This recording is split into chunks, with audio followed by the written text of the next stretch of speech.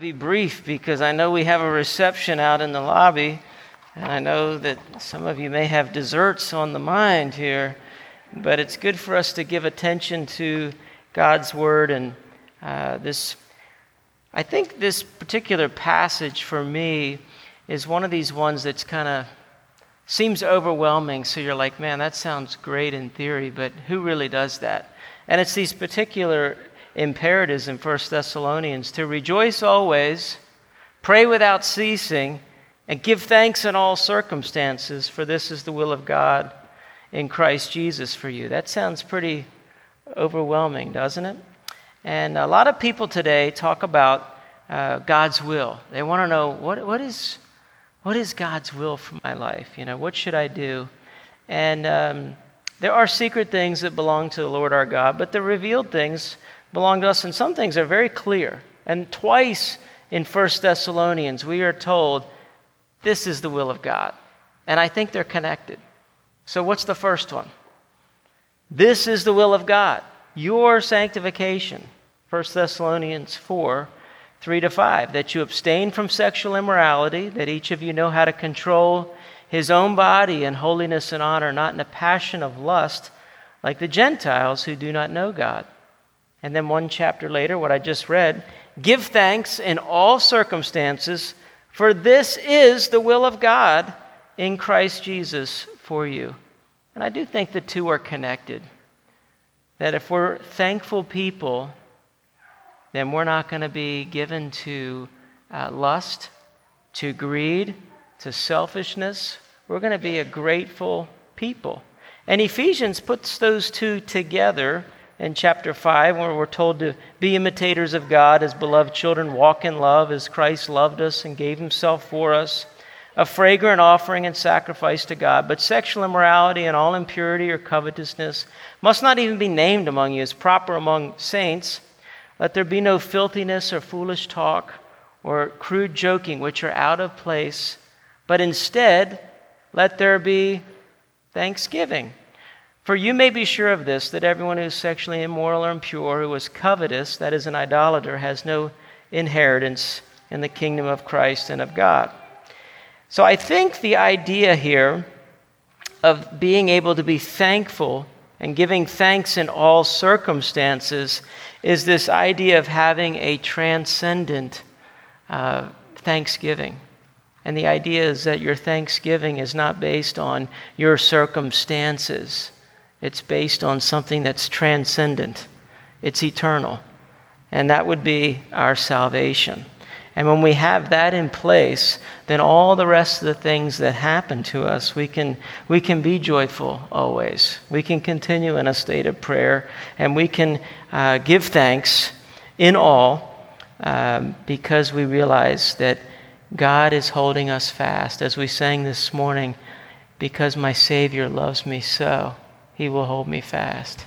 Isn't that great news for our souls? So think about this text. I'm going to read it, and I just want you to think about the alls and the always in this text. 1 Thessalonians 5, 14-18, he says, we urge you, brothers, admonish the idle, encourage the faint-hearted, help the weak, be patient with them all. So we got three categories, and then we got an overarcher to be patient with all of them, but you got to get the right categories for people. And I think this will help us as we think through being thankful. See that no one repays anyone evil for evil, but always seek to do good to one another and to everyone. Rejoice always, pray without ceasing. That's just another word for pray always. Give thanks in all circumstances. This is the will of God for you in Christ Jesus. Do you notice how most of these verses here focus in on an all or an always? And so the idea here is that we're to be patient with everybody. We're to always pursue. The word seek is literally the dioko in Greek. We're to pursue good to one another. In the body, that's the one another idea. But then to everybody, we are to be about pursuing good. We are to rejoice always, pray without ceasing or pray constantly, and give thanks in all. And the circumstances, that word's not in the original language. It's completely supplied. And I think it's in all the context of what we just read about. As you're dealing with situations where I look out at the church and I see sometimes that people, these different categories, you'll see some people that need to be admonished. The idea of idle is actually a military term for people that aren't doing their job. So the military, the idea is that someone's been given orders and now they're shirking their responsibilities and they're not doing what they're supposed to be doing and they're looking to avoid responsibility. That's the idea of they're to be admonished. So we've got people that have the ability to do it and they're not doing it. They need to be admonished. And the idea of admonishing them is to warn them, rebuke them, instruct them. And then you have those that are just faint-hearted. And the idea here is that people that are just despondent, discouraged, and they really think they're losing heart. And they're wondering, can I really do what God is asking me to do? Or whatever, the circumstances just seem too great. And they need encouragement. And the word there is the idea of bringing comfort, consolation, encouragement that you can do this. And we have plenty of people that are in that category. And the problem is sometimes these categories get mixed, right? Some people are a blend of many of these. But then we have this next category of helping the weak. And the weak is the idea of those that are ill, those that are handicapped, those that are unable to do certain functions in life. And the idea of help is really, it's much stronger than that. It's be devoted to them. It is commit yourself to them. It is a much stronger word than help. The idea, hey, can you help me take out the trash? It's kind of going to be a one and done. This is actually the idea of, this word is used when it's like committing to doctrine. You're to be devoted to doctrine. You're to hold firmly. This here is the idea of hold firmly to these people. They're going to need help, and it's going to be a lifetime. And we see that in our church in many instances where people need a lifetime of help. And they need to be firmly committed to. And so in each of these, you got these different categories of how we love the body, but then we have a catch-all, is be patient with them all. And I think sometimes if we get the categories mixed up, if somebody's not able to if they're weak and you're just trying to admonish them, how's that going to go over? They're not able to, and if you're trying to take somebody who's idle and now you're just trying to help them when they actually need to be admonished that, no, you need to be doing this. And so sometimes we have to have the wisdom to know which category they need. But then he goes on and says that we are to look out for one another. We're to see to it. This is a community project. Make sure nobody repays evil for evil, but overcome, we're to overcome evil with good. And so we're to make sure that doesn't happen in the body. And we're to always be pursuing good to one another and to the community, to everyone. And then he goes into this, rejoice always, pray without ceasing, and give thanks in all. Well, how do we do that?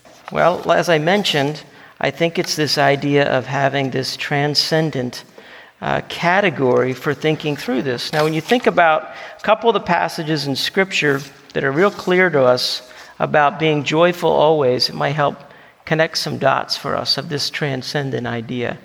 The idea is that it's the will of God for you in Christ Jesus. And now that we're in Christ Jesus, we're in Christ Jesus forever. And he loses none. And he goes on at the end of this text and says, He who calls you is faithful, and he will do it. He who began a good work, he's going to complete it. And so we're to be joyful and thankful even in the midst of when hard things come. Think about these passages and connect the dots. So we have Romans 5, 2-5, where we're told that through Christ we've obtained access by faith into this grace into which we stand, and we rejoice in hope of the glory of God. More than that, we rejoice in our sufferings. Why is that? Knowing that suffering produces endurance, and endurance produces character, and character produces hope, and hope doesn't put us to shame because God's love has been poured out into our hearts through the Holy Spirit who has been given to us. So we're to rejoice in the hope of the glory of God, but we rejoice in our sufferings because it's building something deep in us. It's producing endurance and character. Then we remember the beginning of James. Count it all joy, my brothers, whenever you meet trials of various kinds, for you know that the testing of your faith produces steadfastness. And let steadfastness have its full effect, that you may be perfect and complete, lacking in nothing. So the same idea is that God is bringing these trials, and in the midst of them we can rejoice always and we can give thanks because God is using these hardships to actually build character and to build hope and to build us up for eternity, to change our thinking. And then we remember 1 Peter, the beginning of 1 Peter. We're told we have an imperishable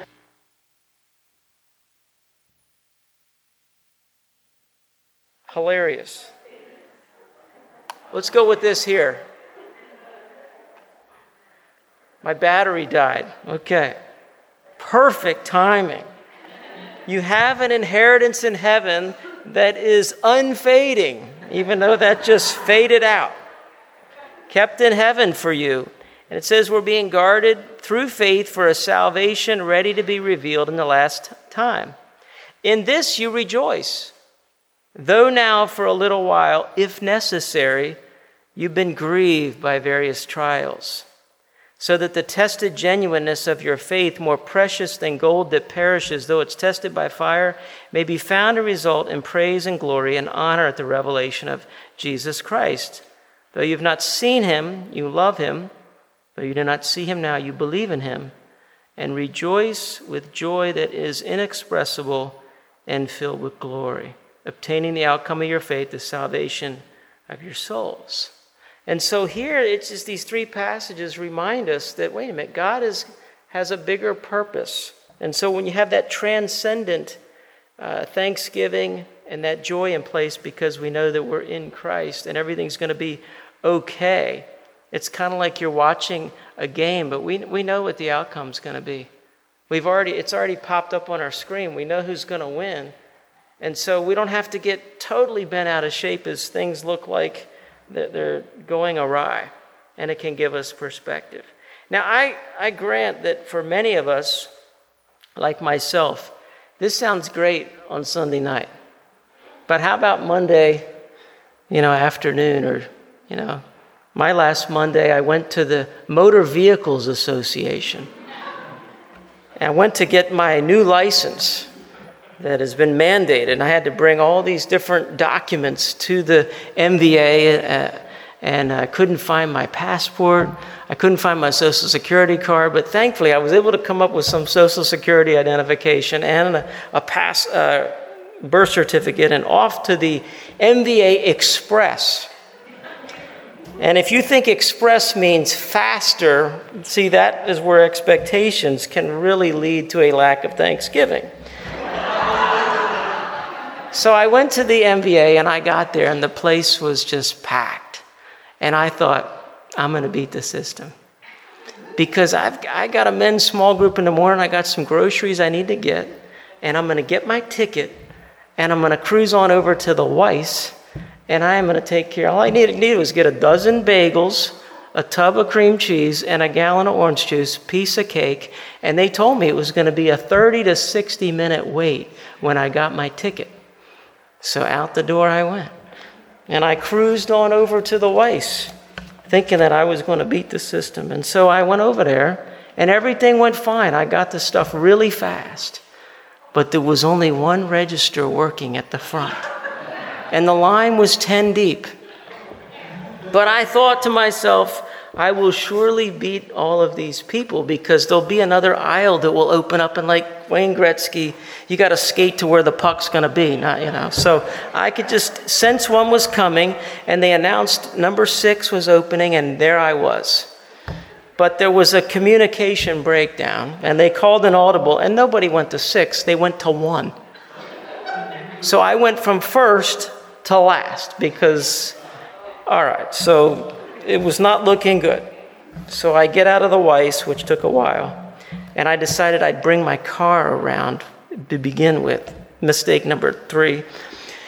Now I couldn't find a parking spot back at the MVA. It's packed, like I said, so now I gotta wait to even get in there. So I finally get into the MVA, and they said, now calling L84, and I'm L82. But I thought, I'll just sneak in and they'll let me in. So I went up real quick. Hey, can you guys let me in? And no. The numbers recirculate, is what they told me. You have a seat. And so I thought, well, I'll have time to work on a Thanksgiving talk while I'm sitting here.